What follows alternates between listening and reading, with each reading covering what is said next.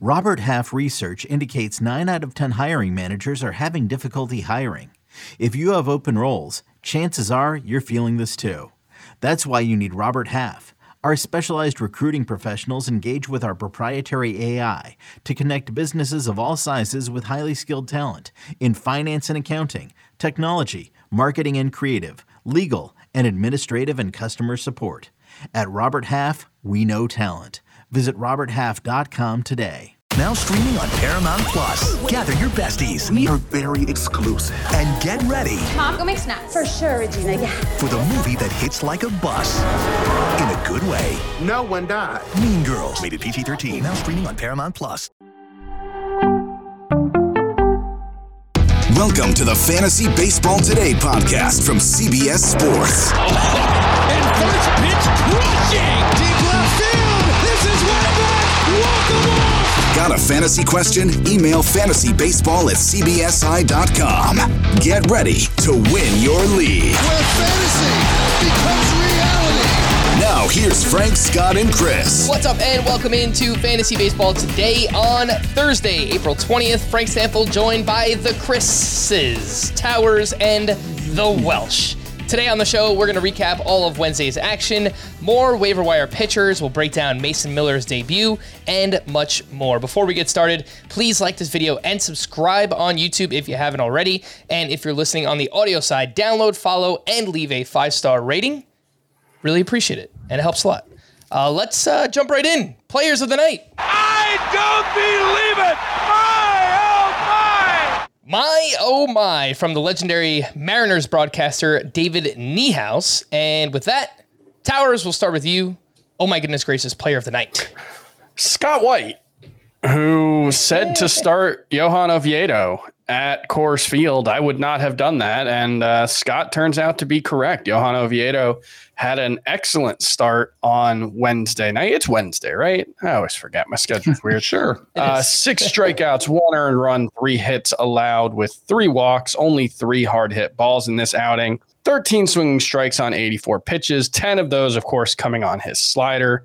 It's a really, really good pitch. It's been really, really effective for him. I still have my concerns about how sustainable Johan Oviedo's performance is so far, because I'm not sure, even with, a fastball that averages 97 miles per hour, I don't know how good any of his other pitches are beyond the slider, but the results have been excellent. He solved Coors Field. I do think it's worth pointing out, just as a general rule, that Coors Field is such a weird environment that, like, good or bad, I don't ever know how much you can really take from a start there, just because it's so different than any other place. And it's like, it's sort of random when pitchers do well, but he did well, and that's continuing a trend for Johan Oviedo. It's been a very impressive little run so far for him. And I has to be, I think, 100% rostered at this point. Johan Oviedo currently 66% rostered. He is a SPARP on CBS, so he has RP eligibility for those who play in points leagues. And you can beat the waiver wire by adding him now, because it looks like he does have 2 starts next week up against the Dodgers, another test, and at the Washington Nationals. So kind of has those Jekyll and Hyde matchups going on for next week. Mm-hmm. I'll save the comparisons for later, because I have a bunch of other pitchers I want to talk about as well. And we'll compare Oviedo to Mackenzie Gore and Kyle Bradish and Mason Miller as well. We'll save that for just a little bit. But yes, Johan Oviedo has looked really, really good so far. Awesome slider. Strikeouts have been there, keeping the walks down. And look, the Pirates are actually hitting the ball so far. So yeah, getting some run support too. We'll point out, he's had the 1 huge strikeout game, the 10 strikeout game. Very impressive against the Cardinals. I don't want to take away from it. Strikeouts haven't been quite there. The other 3 starts, it's been 4, 5, and 6. 15 strikeouts and 17 in the 3rd inning. So, just something to keep in mind. We're dealing with very small sample sizes. We're dealing with a guy who has never performed anywhere close to this level as a full-time starter. So, we'll see. But it's been very, very impressive so far. You know what I'm curious about when I think of like Oviedo, when you said he's a must start, I almost want to take like, who are all the like really bad teams overall that are going to just struggle with wins, and like how many must start pitchers exist out of all of those guys? So it's like the A's, none. Yeah. I mean, there could be an argument. Do you want to put the Pirates in there? You're saying Oviedo. What are the other like really bad teams? The Tigers? Is Eduardo Rodriguez a must? No, I don't think he's a must roster now. Okay, so what's another like trash team? I don't know if you put the Reds in there. Right Royals. I don't think the Royals have one. Nationals. We'll get to that. Nationals. I can't. The Gore. So I mean, like what Gore I'm saying and is Gray are interesting, but I don't know. Certainly not must start for Gore and Gray. So is Oviedo the number one bad team pitcher? Is what you're saying? Hunter Green and Nick Lodolo, are in that. If you're putting the Reds in there, I think those are probably the other best options. It depends how you feel about like. I think the White Sox are better than they've been so far, but they've also got a better offense. Like I kind of look at it as like not just bad pitching staffs, but like just bad offensive support that's kind of around them and tools. So then the Marlins in that in that category too. We're not gonna put Sandy Alcantara quite in that territory yet. He is gonna excluded. So it's like Oviedo is in a small group of what we would probably typically not suggest to people, like pitchers on bad teams. That's right. Welsh, oh my goodness gracious, for you, you're actually going down a different path here. What do you have? Oh my, Madison Bumgarner, how are you still here? Oh my, you know what? Nothing is surprising of what happened with Madison Bumgarner, except that he's still pitching. That's about it. So, oh my goodness gracious, how do the Diamondbacks continuously let this happen? How do they let him give up all those runs? You know what's awesome too is he started the game. Madison Bumgarner started the game. 2 relief pitchers on the Diamondbacks ended up having more swing and whiffs than Madison Bumgarner actually had in this game. He looked as bad as he always does. He had 4 total whiffs on 34 swinged pitches, and 80 total pitches were in there.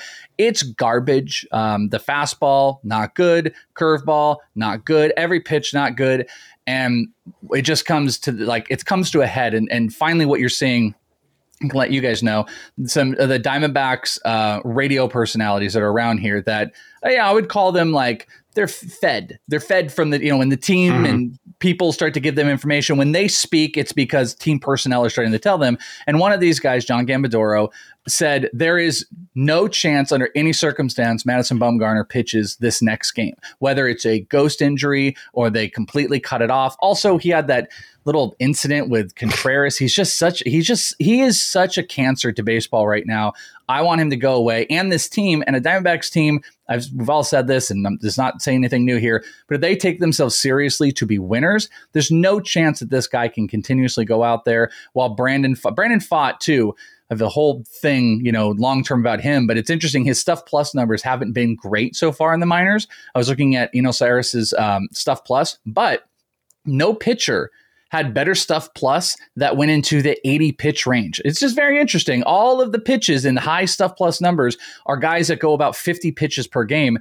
Brandon Pfaadt is averaging 87 pitches a game. Guess what? 87 Brandon Pfaadt pitches, whatever he does, is better than Madison Bumgarner. So why he's there, I will not understand.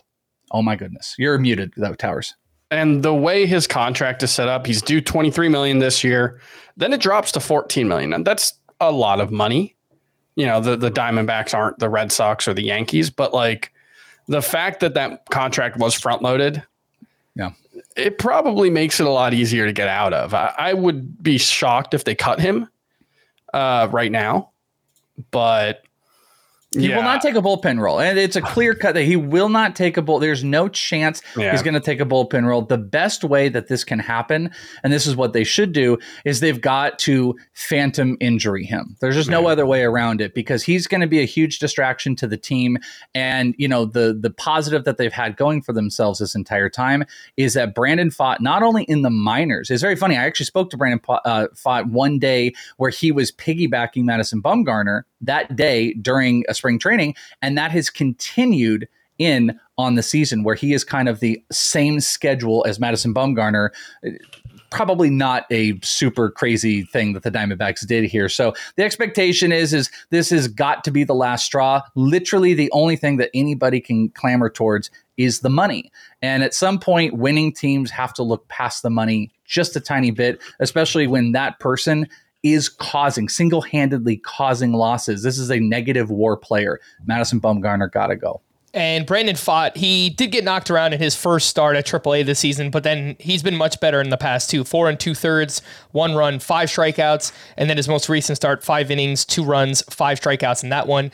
And correct me if I'm wrong, Welsh, but I just checked the Reno box score, and he didn't start on Wednesday night, so I assume he's probably going to start tomorrow on Thursday. Is that it? Yeah, that's right. It's funny. While we were doing all this too, I was actually going to the Savant leaderboard page to see if he was up on there, and I'm guessing he's going to probably go tomorrow.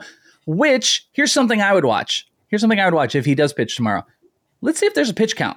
Maybe, he's been going 87 pitches a game. What if you see him go 50? That might be calculated and be a little bit of a telling story if the Diamondbacks don't announce something for next week.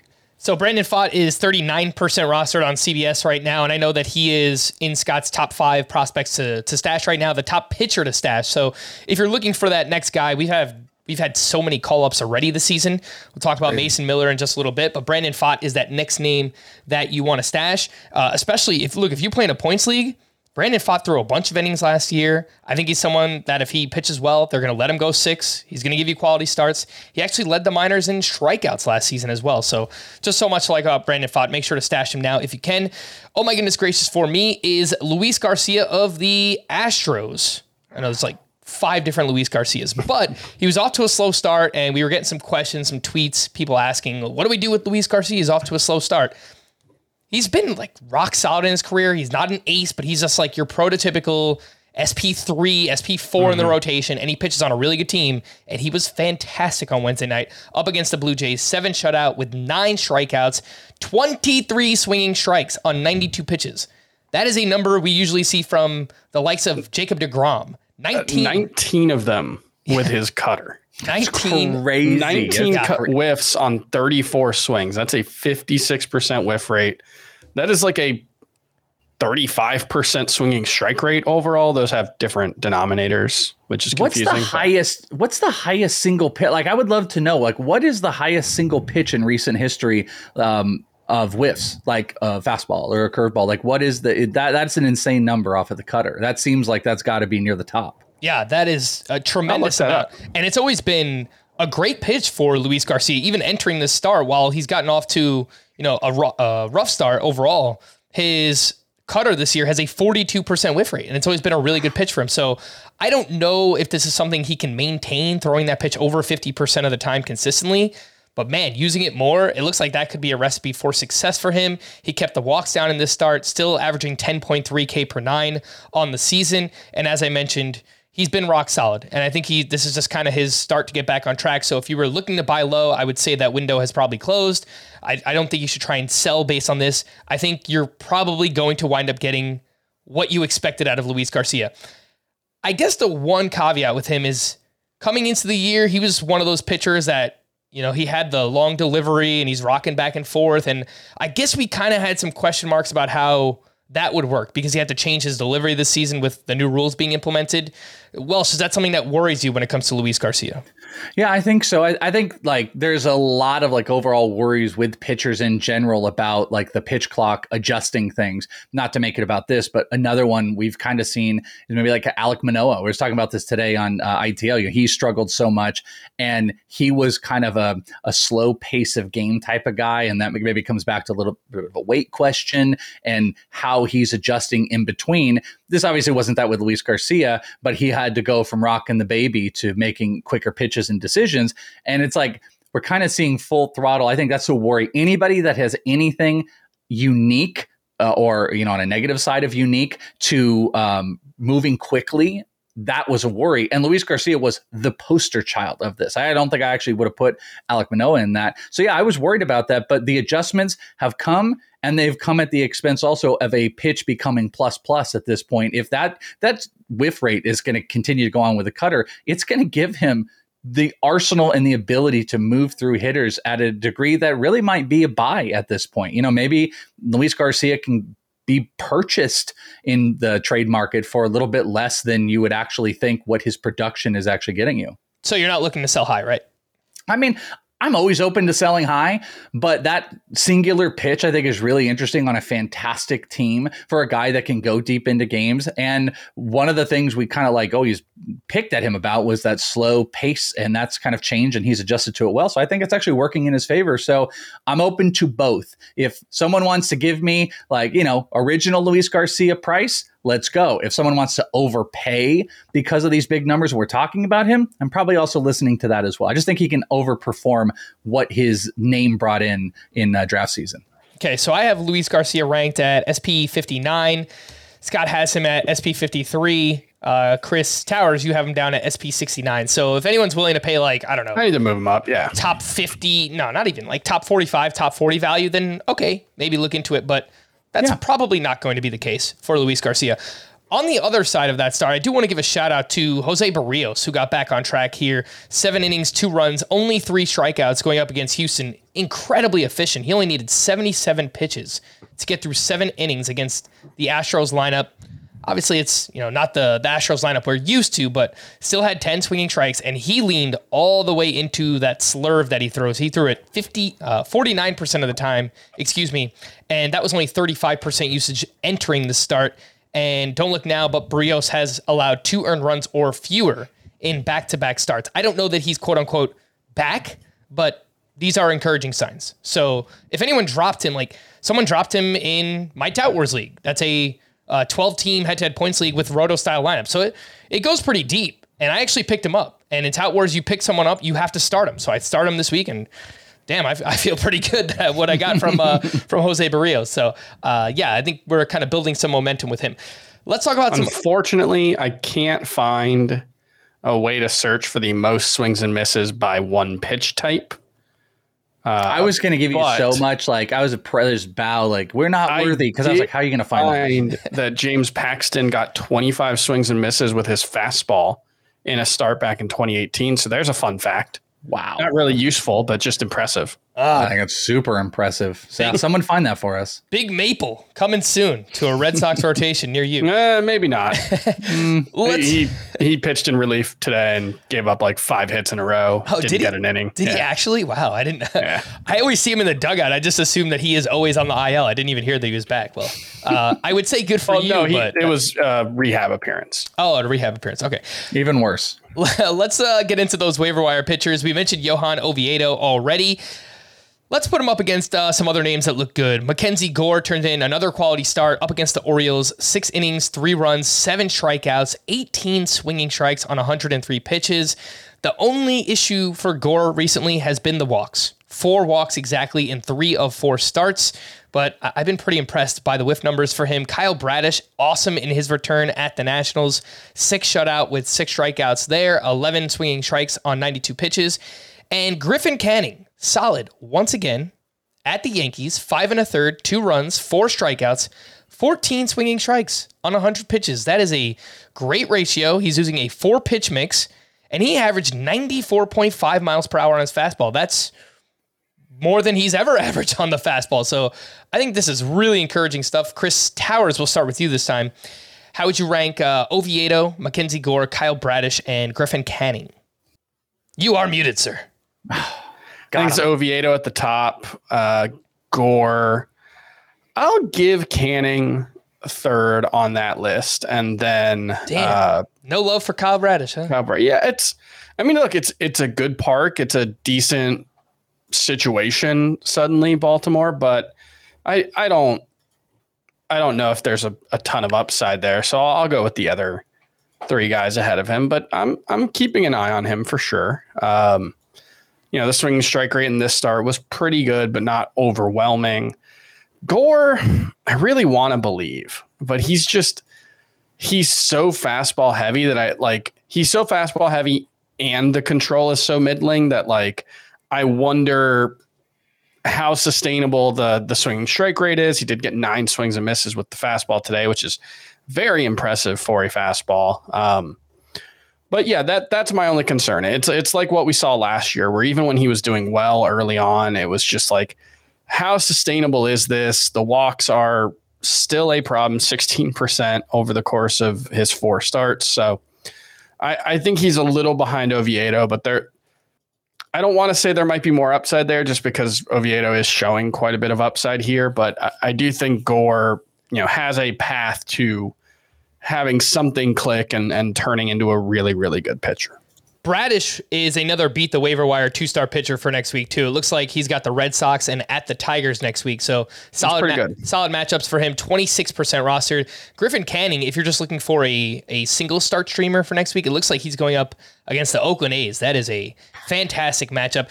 Great. Speaking of those Oakland A's, let's talk about the debut of Mason Miller, who we were so excited about to talk about yesterday. Made his debut, which, by the way, that now marks 3 weeks in a row recording on a Welsh Wednesday night that we got a prospect, a pretty big prospect, making their debut when you're here. So I absolutely love it. Let's get Brandon Pfaadt on next Wednesday, right? That would. I mean, it could line up. You never know. We could get that line up. I don't know. Let's make it happen.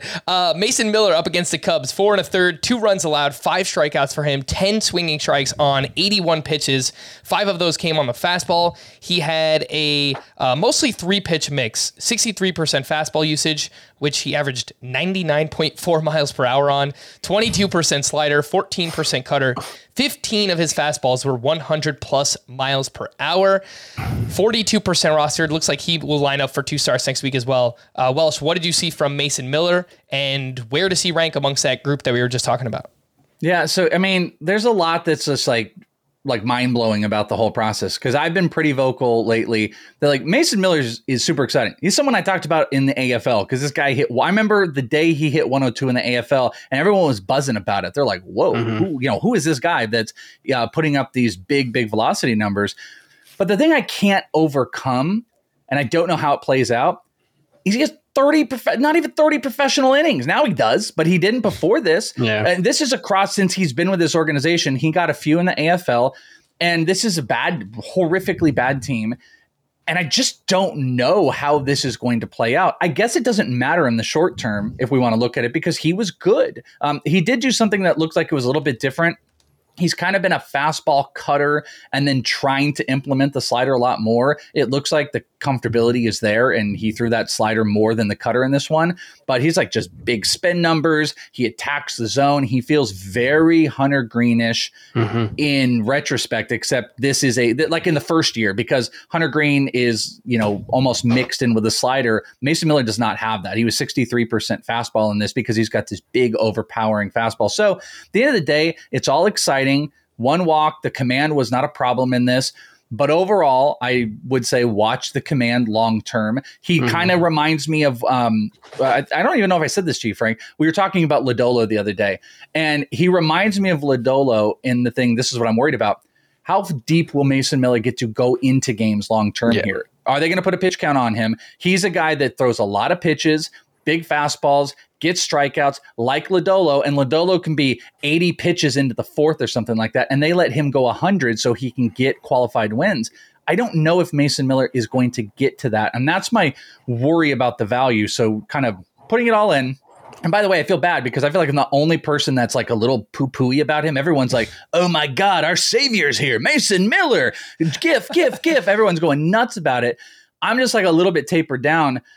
I think from an excitement standpoint, I think you could put Miller at 2. I want to put Gore at 1, but I'm going to put him at 2 because I'm really impressed with Oviedo, especially with that slider usage. I think that's just such a good key for young pitchers. It's what I wanted Dre Jameson to do, throw the slider more than the fastball. So I'll go Oviedo, I'll go Gore, and then I think I'll put Miller right in that group. And then I'm with Chris. It's like, Canning, Bradish is kind of on the back end. But from an excitement standpoint, Miller has the highest upside. But I just don't see how he pitches the whole year. But what the hell do I know? And I think those are all very, very reasonable concerns that, like, I will worry about if he becomes 100% rostered. And then we start talking about, hey, should I trade him for player X? Like right now when we're talking about a guy who's 20% rostered, 30% rostered, 41%. 41% rostered.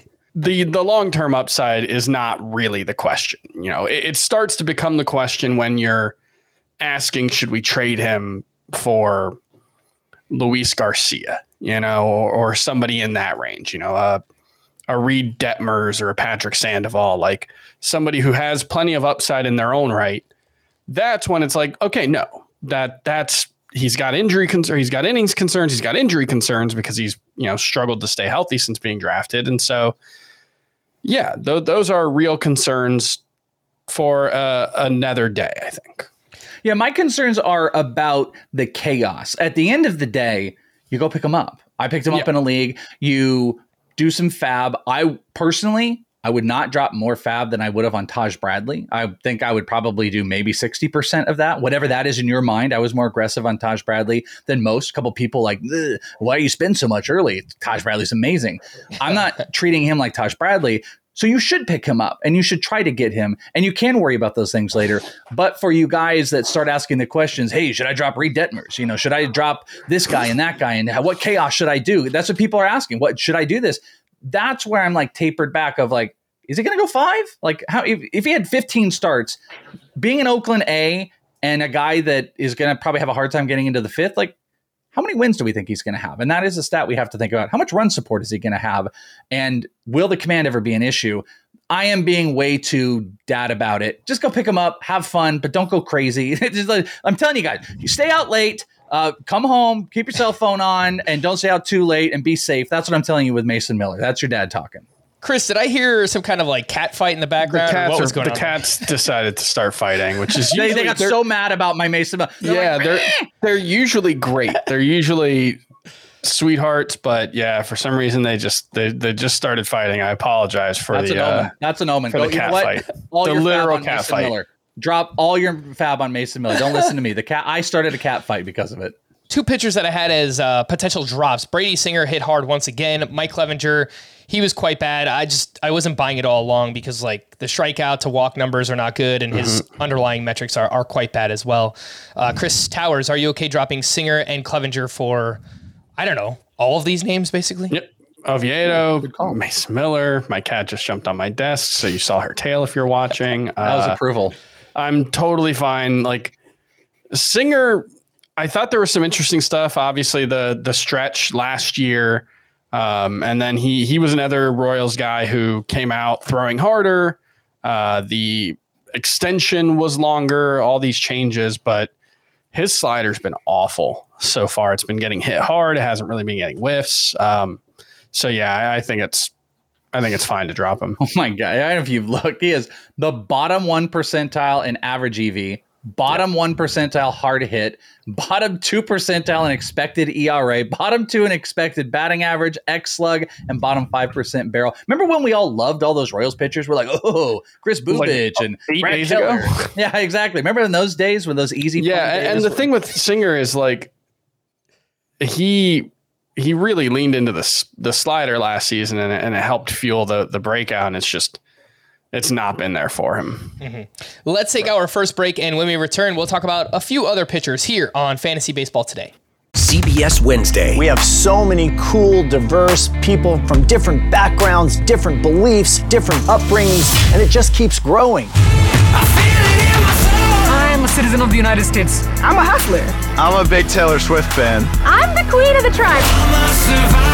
I am playing whatever role I gotta play. I'm gonna play this game full speed. I ain't going down like no punk. A new Survivor Wednesday on CBS and streaming on Paramount+.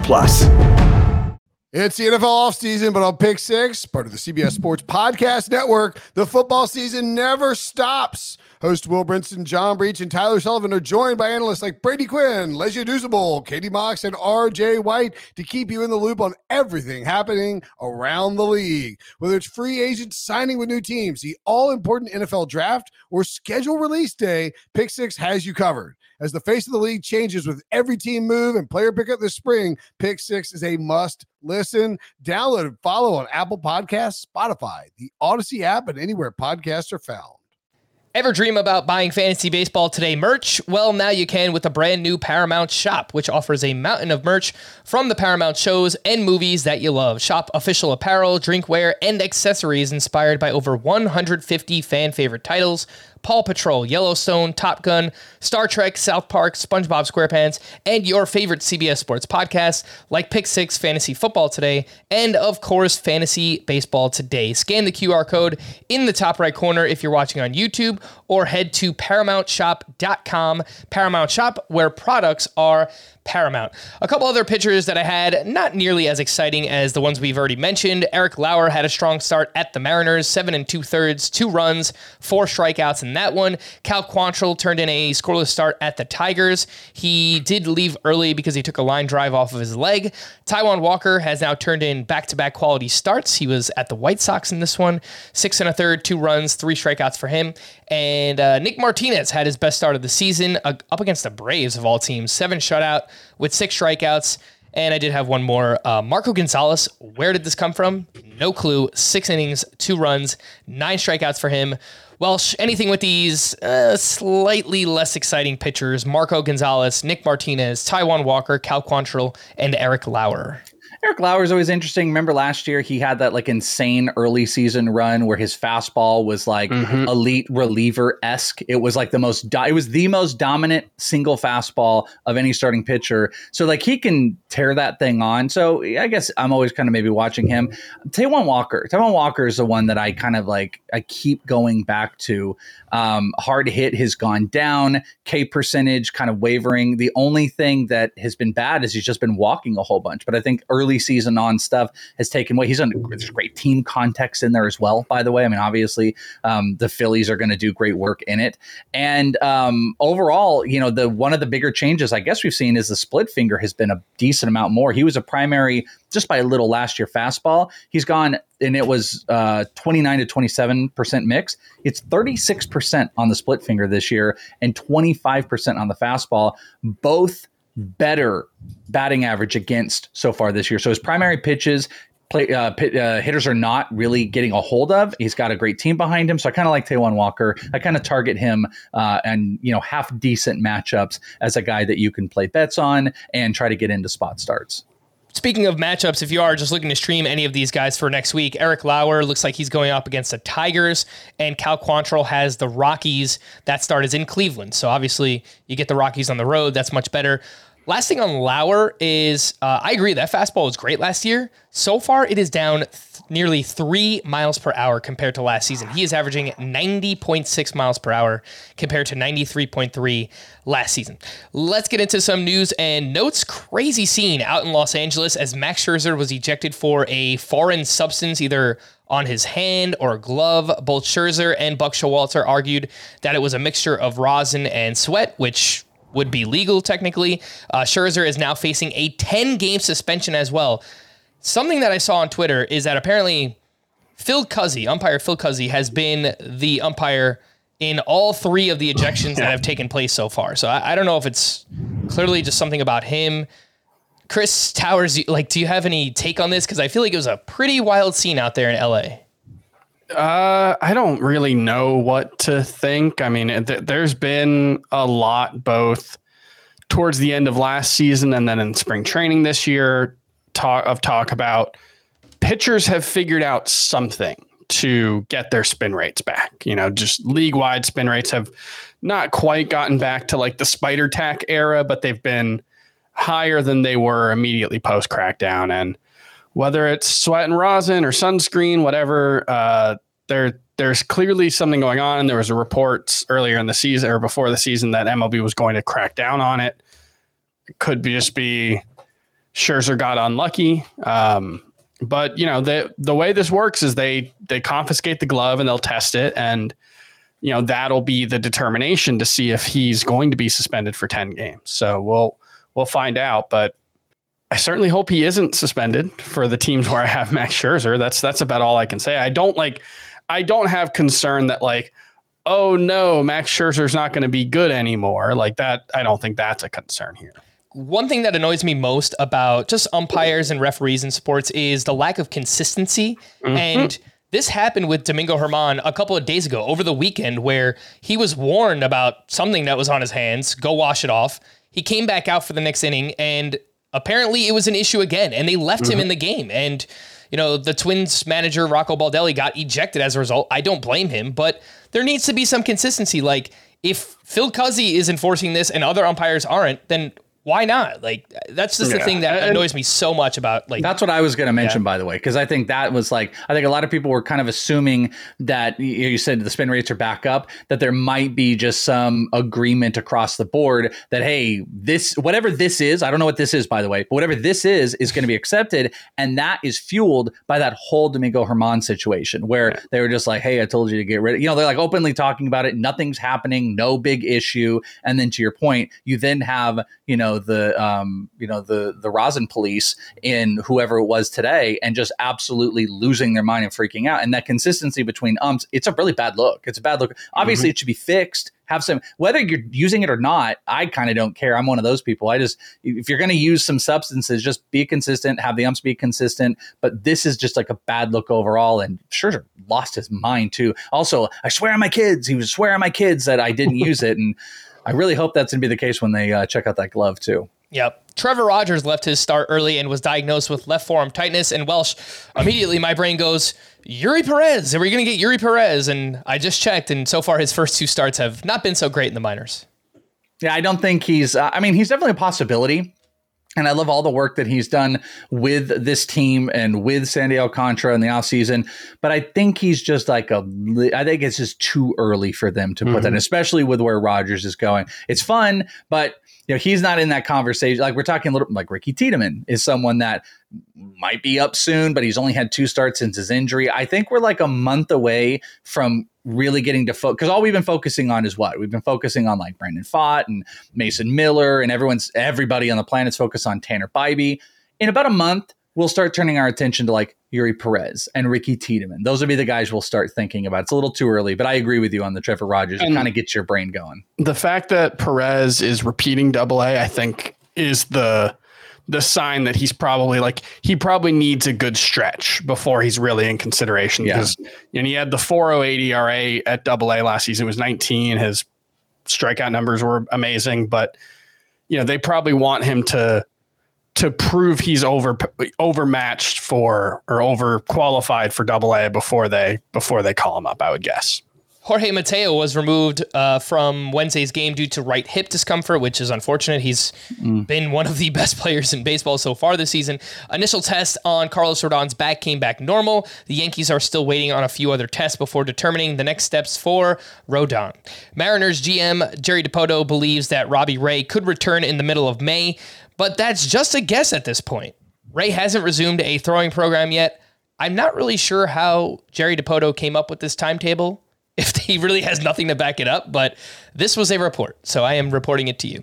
No surprise, but Taj Bradley will remain in the Rays rotation and is scheduled to make his next start Monday against the Astros. Has it been weird at all? Can I just add, has it been weird that every start is like, yeah, we're going to start on this time, guys? Why is it? I think it's weird that there's no commitment. I don't know what's going on with the Rays. Like, how long it took them to put Springs on the IL, how long it took them to confirm Bradley was coming up. Yeah, it's very strange. I don't really understand it. I've been just super weirded out by that situation where there was just like, hey, good news. I think Mark, I'm forgetting his name. Mark Topkin. He was just like, hey, good news. He is going to start this day. And it's like, yeah, isn't he going to start all the days? Why isn't he? Why is he going to be the guy? It doesn't, at this point, at least, I don't need to be told that Taj Bradley's going to make his next turn in the rotation. But apparently we do. Do with the Rays. So just, I don't know, keep that in mind. You all own him now, so you don't really have to worry, I guess. Maybe they can save $40,000 by sending him down for a week, and maybe that's what it is. I don't know. It sounds like a Marlins move. Would not surprise me with Tampa Bay. Corbin Burns is still scheduled to start Sunday's game against the Red Sox. Good news on him. Ramon Laureano was placed on the IL with a left groin strain. Starling Marte left Wednesday's game due to neck stiffness.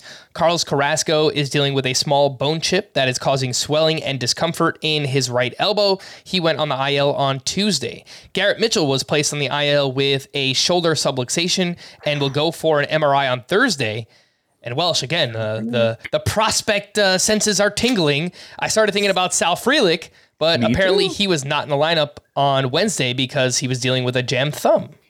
Don't like that. Not good. I watched, by the way, that live happen. It was in extra innings, and Garrett Mitchell was trying to launch the ball from center field to throw them out at home. And he threw it and he went down grabbing that shoulder. So I don't think it's not going to be anytime soon. Yeah. So I actually think, regardless of like the jam finger thing, it might be sneaky to go and, get Sal Frelick in there, just because I fear that this could be maybe a longer thing. Because those type of injuries, maybe again, I'm wrong, like that type of like shoulder thing, I don't think that's going to be like a short-term thing. And they might look for like a more long-term option. And Sal Frelick is that guy that everyone was pissed when Joey Weimer got the call up, because Frelick has absolutely been dominating, was great in the WBC. So maybe this news will give you an opportunity to sneak him on a roster before it becomes official, maybe over the next week or so. And just me speculating. And in case people are wondering, what can I get from Sal Frelick? I've heard Stephen Kwan, but better comps. Like it's hard to say, because Stephen Kwan has actually been really good so far in the majors, but that is the type of player that you're hoping for with Sal Frelick. Alex Wood was placed on the IL with a hamstring strain. Manager Gabe Kapler said Ross Stripling has a good chance to move into the rotation. The Rockies reinstated Daniel Bard from the IL. Yoan Moncada is not expected to be back from the IL by the end of this week. He's been out with a back injury. Josh Donaldson has been pulled off his rehab assignment and underwent an MRI on his ailing right hamstring following a setback. Adam Wainwright threw 3 innings in his first rehab start at AA. He's 48% rostered. He's a deep league player. There's not much upside at this point. The Dodgers placed Miguel Rojas on the IL with a hamstring injury. Trevor May was placed on the IL with anxiety-related issues. His teammate Danny Jimenez was transferred to the 60-day IL. I don't know if the Oakland A's will ever get another save opportunity, but if they do, I think it's probably going to go to Zach Jackson, but that's just my guess. Oh, maybe they'll troll us all, and then they'll announce Mason Miller is going to be the closer. That would be the great troll. Either way, I guess he'd have value for fantasy, right? So, yeah, that'd be fine. Hunter Gaddis was optioned to AAA. The Guardians could turn back to Gaddis to make starts in the future, or they can go with Tanner Bybee. So just another name to pay attention to there for prospects. Speaking of prospects, Guardians called up Brian Rocchio for their doubleheader and then immediately sent him back down. So he's like kind of on the fringe. He's a name to know in case there's like an injury. I know Ahmed Rosario has been dealing with a back injury. So just remember the name. That's spelled Rocchio. And Manuel Valdez was called up by the Red Sox, though it sounds like that could be temporary as well. He went 2 for 4, also had an error in his debut. Let's get into some waiver wire hitters. Man, we have talked for 40 minutes. We have not talked about hitters at all on this podcast. So I do apologize, but I think there's a reason for that. I think deciphering pitcher changes this early in the season and velocity jumps and pitch mix changes and really figuring it out early on can set you up for the long term of the season. So I think it makes sense to really focus on pitching this early in the season. Every start that a pitcher makes is more information than any given game for a hitter. Right. I think that's just the long and short of it. Some outfielders that could be available. Brandon Marsh is really hot to start the season so far. He went 2 for 4 with his 3rd home run. He's batting .368 early on. We spoke about him last week, and I think his strikeout rate was around 20%. That has shot all the way up to 31%. He's still hitting the ball hard, but don't love those strikeouts for Brandon Marsh. Josh Lowe keeps playing well whenever he gets an opportunity. 1 for 4 with 2 RBI, 2 runs, and his 3rd stolen base. Alec Thomas finally on the board with his first home run. He is batting .176. His expected batting average is .298. He is hitting the ball really hard, and he's not striking out, but a lot of that has been on the ground. So that's been the issue with Alec Thomas. Trevor Larnach hit his 2nd home run, and Joey Gallo, first game back, 2 for 5, hit his 4th home run. A lot of these names are widely available. Chris Towers. They all offer very different things. I'll ask you about points leagues, and then Welsh, I'll ask you about category leagues. If you're looking to add 1 or 2 of these names in a points league, who stands out most to you? I don't necessarily love any of these guys in a points league, actually. I think they're all probably better in Roto. If I had to pick one, it would probably be Alec Thomas for points leagues, just because the plate discipline here is better than it is for anyone else. Josh Lowe, if I thought he was going to play every single day, I'd be very excited because I really like what I've seen from him, but it just hasn't been the case for him, and it's the Rays, so I don't think it's going to be the case. So Alec Thomas, I really like the skill set. I really like what he's shown. He hits the ball hard. He's athletic. He doesn't strike out. It's just a lot of those things were true last season and the production wasn't there for some reason. He's just struggled to figure it out, but his expected WOBA is 349, his actual WOBA 234. That's a massive, massive gap. And, playing half your games in Chase Field, guys tend to underperform their expected stats, but not by 120 points. So I think Alec Thomas remains very interesting. And he's playing. He is playing a lot right now. So if you're looking for volume, you could pick Alec Thomas up and hope he just keeps doing what he's doing, and eventually the numbers will come.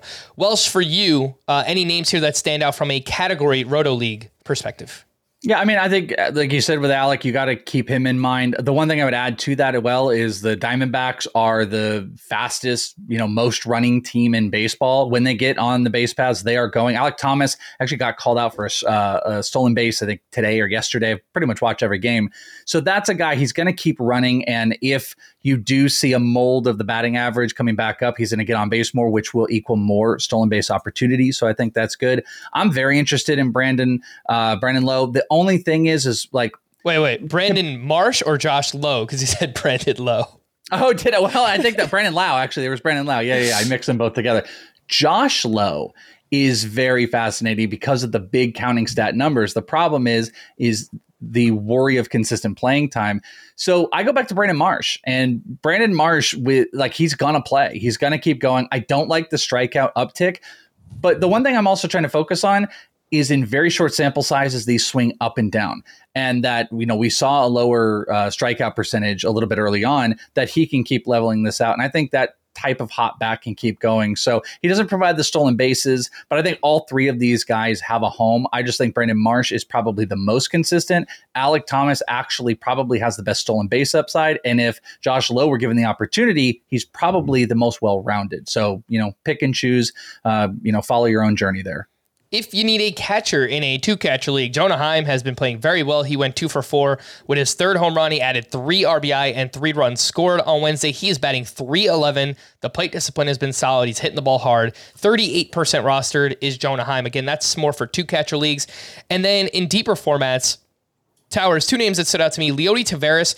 We've seen flashes at times. I think he's always been more of like a potential than actually like realized potential. So far, but he went 3 for 5 with a double, triple, 2 runs, 2 RBI. Jarren Duran, very sneakily, is back with the Red Sox. He has started 3 straight games. He's got 4 hits and a stolen base during that time. So, maybe he's made some adjustments. He was someone we were excited about last year. We're talking like 15-team, 5 outfielder leagues, but any interest in Leody Taveras or Jarren Duran? I like the way you phrased it. He's sneakily back with the Red Sox, they didn't know. He had to he climbed over the green monster exactly and got in. Got in on the laundry cart and just popped up. He's like, "Hey, everybody!" Jarren Duran is a guy that I continue to be interested in. At AAA, he's played 139 games total with 28 home runs and 36 steals. So there's clearly an interesting skill set, and if he shows anything, I'm going to be interested in him. So I'm probably more interested in him than Taveras, although I don't know, how long Duran's going to stay up. We've seen this countless times over the past couple of seasons. They'll call him up for a week, send him back down. So he's going to have to earn his spot, but I think it's a really interesting skill set if he does figure it out. Some signs of life from the prospect. Zach Neto went 2 for 3 with 2 doubles. He was batting 9th on Wednesday. That was with everybody in the lineup. Taylor Ward leading off. Trout and Ohtani obviously were in there. And Eddie Julian, that's what they call him on the Twins broadcast. So I guess that's what we're going with. He does not want to get sent down. He showed that on Wednesday. He went 3 for 4 with his second home run, 2 runs and 2 RBI in that game as well. The Pirates were awesome in Coors Field this past series. And I think I found the points league ad, Chris, if you need an outfielder in a points league. Andrew McCutchen, 2 for 5 with his 4th home run, more walks and strikeouts so far. He's sitting here and there because, he's the Veterans Day off or whatever, but given the plate discipline, I think he's got 4 home runs and 3 steals. He looks rejuvenated in a Pirates uniform, and I really like what I've seen so far. In the deepest of leagues, Rodolfo Castro, he's got an everyday role now with O'Neal Cruz. He went 2 for 6 with his second home run. I think he had 3 batted balls over 95 miles an hour or 2 over 105, something like that. Obviously, Coors Field. But yeah, he had 2 2 batted balls over 105 miles an hour today, Rodolfo Castro did. Yep. Austin Gomber will do that, Chris. That's fair. If you go up against Austin Gomber, I'm pretty sure you'll get like a 100 EV off him or something like that. Connor Joe, I'm going to mention the name again. Everyone knows Connor. I love Connor Joe. 3 for 5 with a double, 3 runs, 4 hard hit balls in that game. Has started 7 of the last 8 games for the Pirates. Just got his revenge series in there against the Rockies. He's 3% rostered. I think it's still mostly an NL only, but if he continues to play every day, might work his way into 15-team league discussion. So just remember, let's pay attention to the playing time with Connor Joe. Let's take our final break, and when we return, we got some Worryometer Wake Up, a player potentially to buy in Dynasty leagues. We'll do that right after this. Little Wing is now streaming on Paramount Plus. I'm in a period of emotional upheaval. Is that all the I don't care crap?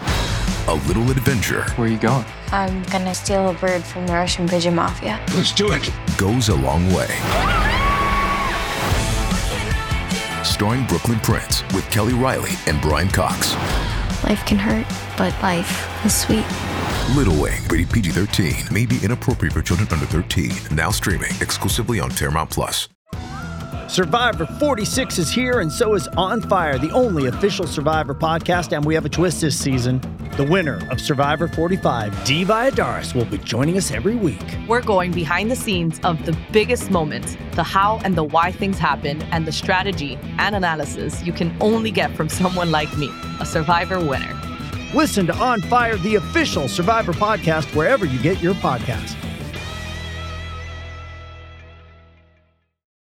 Welcome back, and we had a few players on the Worryometer yesterday that woke up in a pretty big way on Wednesday. Tommy Edman, he went 3 for 4 with his second home run, 5 RBI, 3 runs scored. He finished a single short of the cycle. It's always so interesting when that happens. It's the easiest one. I know, right? Well, what's happening? Juan Succo, sorry. He hurt us yesterday. He went 2 for 4 with his 4th home run of the season. The only run scored in that game between the Braves and the Padres. Jose Abreu, some good signs, 2 for 4 with 2 RBI in that game.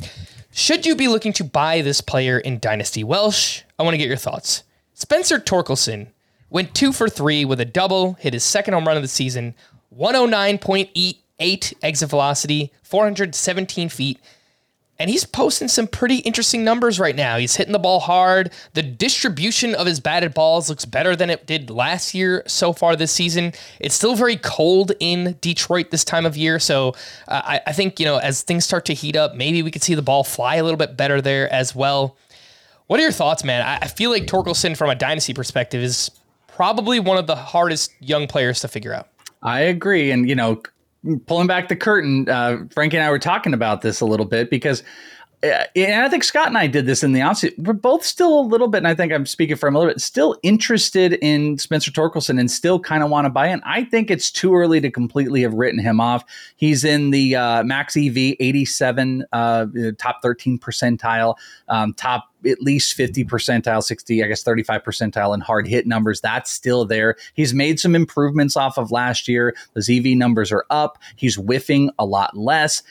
Showing a little bit more speed. I mean, he's trying to get there. He's got a 245 expected batting average as well. If we were to get a 245 batting average consistently through the year, I really do think there's a possibility that Spencer Torkelson could tap into 25 plus power on this bad team. I still believe in this guy. I still believe who he is. You've also seen a decrease in his strikeout percentage, which is a plus. So I want to be a believer that he is a cheap option in 15 plus dynasties that you can still go out and I don't know if you want to do the 1-for-1 we were talking about, but I think Torkelson is in a really sneaky spot where there are some prospects that are poking around in the majors or close that you could probably get Torkelson for or even less in leagues. So I think the power numbers are real, and I think he's starting to make those improvements. It might just take another year or two, but, watch out. Watch out. You get 20 plus homers and a serviceable batting average from Torkelson this year. Something that's very interesting with his plate discipline as well is, according to Fangraphs, his chase rate is nearly 42%. League average is around 30%. So he is chasing a ton of pitches.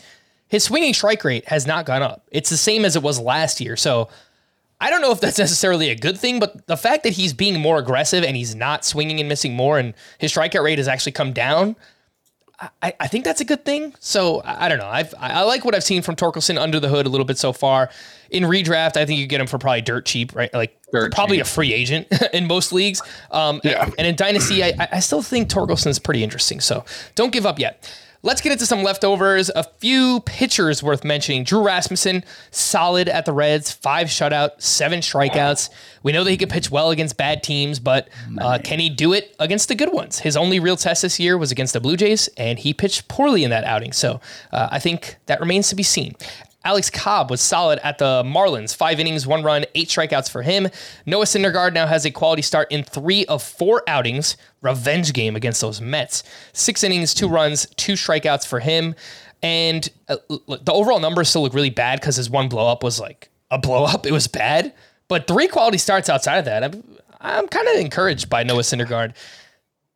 Chris, it seems like you want to say something. Yeah, I don't know, man. So like Noah Syndergaard, like if you had told me 3 years ago, 4 years ago that Noah Syndergaard would be Kyle Hendricks now, I would not, because like that's basically the profile right now. He's had unbelievably good control. His changeup is awesome. It's basically his only swing and miss pitch, and he's giving up no hard contact.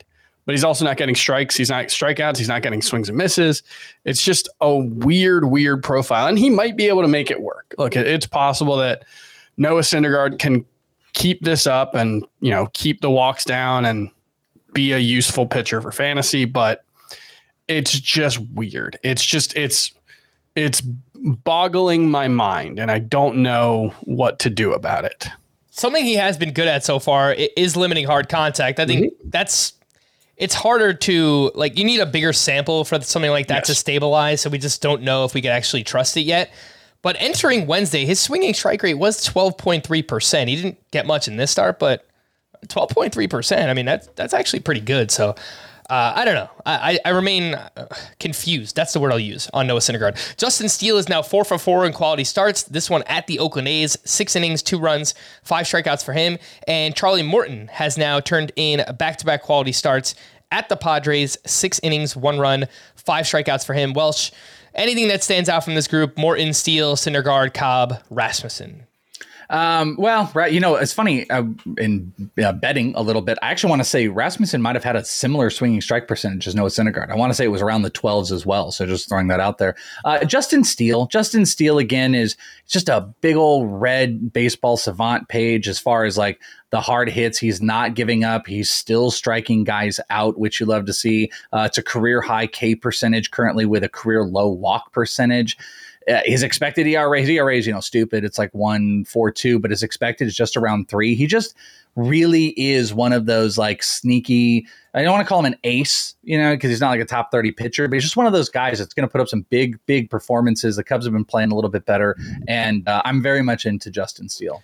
And for anyone who's skeptical about Justin Steele being a 2-pitch pitcher, his fastball is in the 83rd percentile in spin rate. So that's something that helps it play up, and it's not to the same level as Christian Javier, but that's kind of what it reminds me of. Is you got this deceptive fastball, high spin, and then you have a really good slider to go along with it. And that is how Justin Steele is succeeding right now. And he's using it more. He's using it more this year. You talk about all of that, those spin numbers. He is using that 56% last year. He's up to 60% this year, and it's a 26% whiff rate. And he's doing all of this as a 2-pitch pitcher. This is like, not as talented Spencer Strider type of stuff. This is fastball, slider, but he's got up almost 40% whiff rate on his slider right now. So, he's getting it done in a probably non-traditional way that you really want, like in 2-pitch pitchers, but that fastball plays up in a bunch of different areas that it's also making that slider even more effective. Some hitting leftovers. Jeremy Pena went 1 for 3 with a sock and a shoe. 3rd home run and 5th steal of the season. He is batting just .211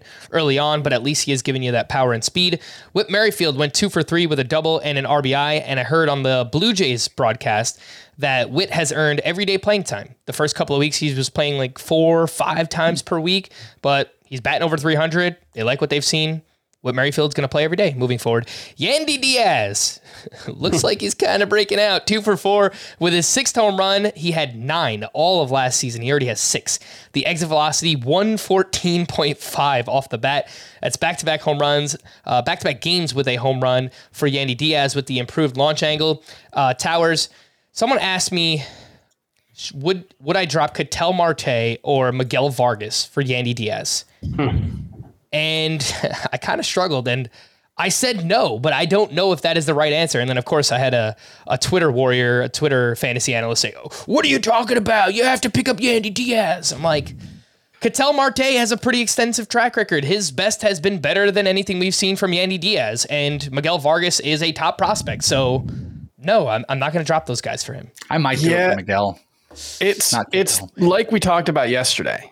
This might be your only chance to get Yandy Diaz. And if it is a breakout, the risks of not adding him are probably greater than the risks of dropping Miguel Vargas, because until Miguel Vargas starts to hit, he's not necessarily going to get added. And so I think it's a situation where you might be able to pull that off. I don't know. I'm really struggling with that one because I believe in Ketel Marte and Miguel Vargas, but what Yandy Diaz is doing right now, like we said yesterday, if he was breaking out, it would look exactly like this. And so I wish Ketel Marte still ran. That's the one. That's the one thing. I was watching the game. I think it was yesterday's game, and he was on first, and he just had his hands on his knees, and he wasn't moving. They did that shot where you can like look to the first baseman, and that was a moment where I was like, "Wow, this team is running at all costs." There's no chance that guy is moving. He is not moving whatsoever. Those numbers are not coming. Those stolen base numbers are not coming. Yeah, I feel like Ketel Marte's hamstrings are like when you see in a movie, it's like a rope is about to break and it's hanging by like just that one thread. Like those are Ketel Marte's hamstrings. So he's just like, nah, I'm not going to risk it. Trey Turner had his first real breakout game with the Phillies. He went 3 for 5 with a sock and a shoe as well. His first home run, his 4th steal. He's batting .321 early on. Brandon Nimmo, awesome game. He went 5 for 5 with his first home run of the season. 110 exit velocity, 431 feet for the home run. Anthony Volpe went 2 for 4. I actually think it's Volpe, and I keep saying Volpe, and it's probably... I'm just messing. I heard the announcers do it 3 different ways. I've heard them do Volpe. Don't kick yourself, Frank. Yeah, he went 2 for 4 with a walk and his 8th stolen base. Again, it's like patience. It's going to take some time. And in 5 games in the leadoff spot, he has 5 hits, a home run, and 2 steals. And even with LeMahieu healthy now, they're batting Volpe in the leadoff spot, and he's performing well. So one thing I do want to go back to is Nimmo does have 3 steals, which matches his total from last season. That is interesting. We know he loves to run to first base, but now he's also starting to run to second. And he's actually a good athlete, 87th percentile sprint speed, 84th percentile last year. So it's possible that he could be like a 15 steal guy. And I think I said before the season, I would find him a lot more interesting if he was a 15 steal guy, because he's going to give you pretty good average, great on base percentage, and like 10 to 15 homers. But without the speed, it's like that's a pretty middling profile. All of a sudden, if he can steal 10 to 15 bases, now you're talking about a 4 category contributor.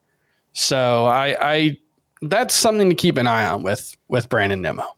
And his StatCast page is covered in red too. So yeah, he is maybe a buy high right now on Brandon Nimmo. 15-15. He was one of, I think, 10 hitters with 100+ runs scored last year. If he stays on the field, like 111, didn't he? He's going to be a productive player. He steals more. He might have more runs. Yeah. Aaron Judge went 1 for 3 with 2 walks and his 6th home run. I don't know if you guys saw it. Awesome moment in the first inning of that game. He robbed Shohei Ohtani of a home run in the top of the first. And then in the bottom of the first, he hit a 2-run home run. It was. I'm officially going to say he's in the lead for the MVP race now. Yeah, let's go. Robbed a home run from his primary competitor and then hit one. So that's his version of being a 2-way player. Exactly. That's his Ohtani version. Gotcha. Has to do that 29 times. Just imagine if he hit the home run off of Ohtani. Oh gosh. Twitter would have lost its mind. It would have. Let's get into some bullpen updates for the Royals. Scott Barlow pitched in the 9th inning, down 6 runs at the time. He gave up 3 more runs. His ERA is 9.45. I think we are firmly in the Aroldis Chapman camp at this point. For the Phillies, a 3-run lead. Gregory Soto pitched in the 7th, Craig Kimbrell in the 8th, Jose Alvarado in the 9th. That is saves on back-to-back days for Alvarado. You need to add this guy. If you need saves, 34% rostered. I think he has 19 strikeouts to 0 walks so far this season. One of you guys gave me credit for adding him yesterday in the Dynasty League. I know exactly what you're going to say. I looked at your team. I'm like, Chris, why didn't you start Alvarado? Yeah. So much for that. For the Mets, David Robertson got the 8th inning with a 2-run lead facing the top of the Dodgers lineup. He allowed 1 run. Adam Ottavino got the 9th with a 3-run lead, also allowed 1 run. He picked up his 3rd save. All of a sudden, David Robertson is clearly in the fireman role. Like the biggest spot in the game, they are going to pitch Robertson out of the bullpen, and then that means it's going to be Ottavino getting more saves as well. So I think both of these guys have value for fantasy right now. For the Brewers, Devin Williams was unavailable. Matt Bush got the final 2 outs for his first save, and then the regulars, Emmanuel Clase got his 6th save. For the Giants, Camilo Duvall pitched in the 9th with the game tied. Taylor Rogers. That was an iffy one. He nearly blew that one for the Giants. He's had multiple appearances like that so far this season as well. The only issue is his main competition, Taylor Rogers, has looked quite bad so far this season as well. For the Padres, Josh Hader walked 1 but picked up his 5th save. Let's wrap up with to stream or not to stream, and we will start with Thursday. Kenta Maeda at the Red Sox. Sure. Silence is deafening. Yes. Yeah. Well, the Towers goes first. Towers goes first. Me. That's our rhythm. Fair enough. Tanner Houck versus the Twins. No. Nope. Luke Weaver at the Pirates. Nope. No. Jameson Taillon versus the Dodgers. Not the worst one, but no. Nope. Michael Wacha at the Diamondbacks. Nah. I'm not going to fall for it again. No. Roansy Contreras versus the Reds. Nope. I would. I could do that. Yeah, Reds on the road. I think it's okay. Oh, yeah. Matt Strahm versus the Rockies. No. That one's out of Colorado? Yeah, it's in Philadelphia. First start away from Coors Field. So yes, Matt Strahm. I'm a Matt Strahm guy. You get Matt Strahm out there. There's six strikeouts guaranteed. All right. Very specific number. I love it. Ryan Nelson versus the Padres. I wouldn't. Oh, nope. Complete fail on my part. Gosh, it's the end of the podcast. It's Fernando Tatis Day. He's back. Oh my God, yeah. Gosh, what a fail. God. It is Tatis Day. No, wait. I apologize. Uh-oh. Is that one guy in the chat telling us that Fernando Tatis is going to hit 230 this year with 10 home runs or whatever it is? You know what we should do, Frank? Whatever his home run prop is tomorrow, smashing. Yeah, smashing whatever it is. Let's do it. Right. Sean Manaea versus the Mets. Nah. No. And Michael Grove at the Cubs. Nope. No, sir. On Friday, Yusei Kikuchi at the Yankees. Gosh, it could go well, but I can't do it. Also going to pass. Drew Smyly versus the Dodgers. Nope. Mitch Keller versus the Reds. Yes. I could, again, I'll pick on it. I'll go with Mitch Keller, yes. Tyler Wells versus the Tigers. Nah. Nope. Braxton Garrett at the Guardians. He's my second favorite here, but, don't love it. Pass. JP Sears at the Rangers. Nah. No. Seth Lugo at the Diamondbacks. Lugo might actually be my second favorite. Yeah, he's kind of my second favorite to say no to. Yeah, nope. He's been up and down. And Steven Matz at the Mariners. Nope. Sure, no. All right, for Towers and the Welsh, I am Frank. Thanks as always for tuning in to Fantasy Baseball today. Please make sure to follow and leave a 5-star rating on Apple or Spotify. We'll be back again tomorrow. Bye-bye.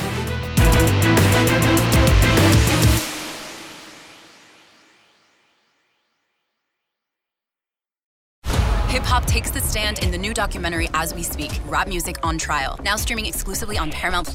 Rap lyrics are playing an increasingly prominent role in criminal cases. Every song, every lyric, every video that you've ever been involved with they're going to use against you. Follow rap artist Kemba as he explores the weaponization of rap lyrics in the criminal justice system. This artistic expression is a confession. I'm ready. Roll the tape. Watch the eye-opening new documentary As We Speak, Rap Music on Trial, exclusively on Paramount Plus. Head to ParamountPlus.com to try it free. Terms apply.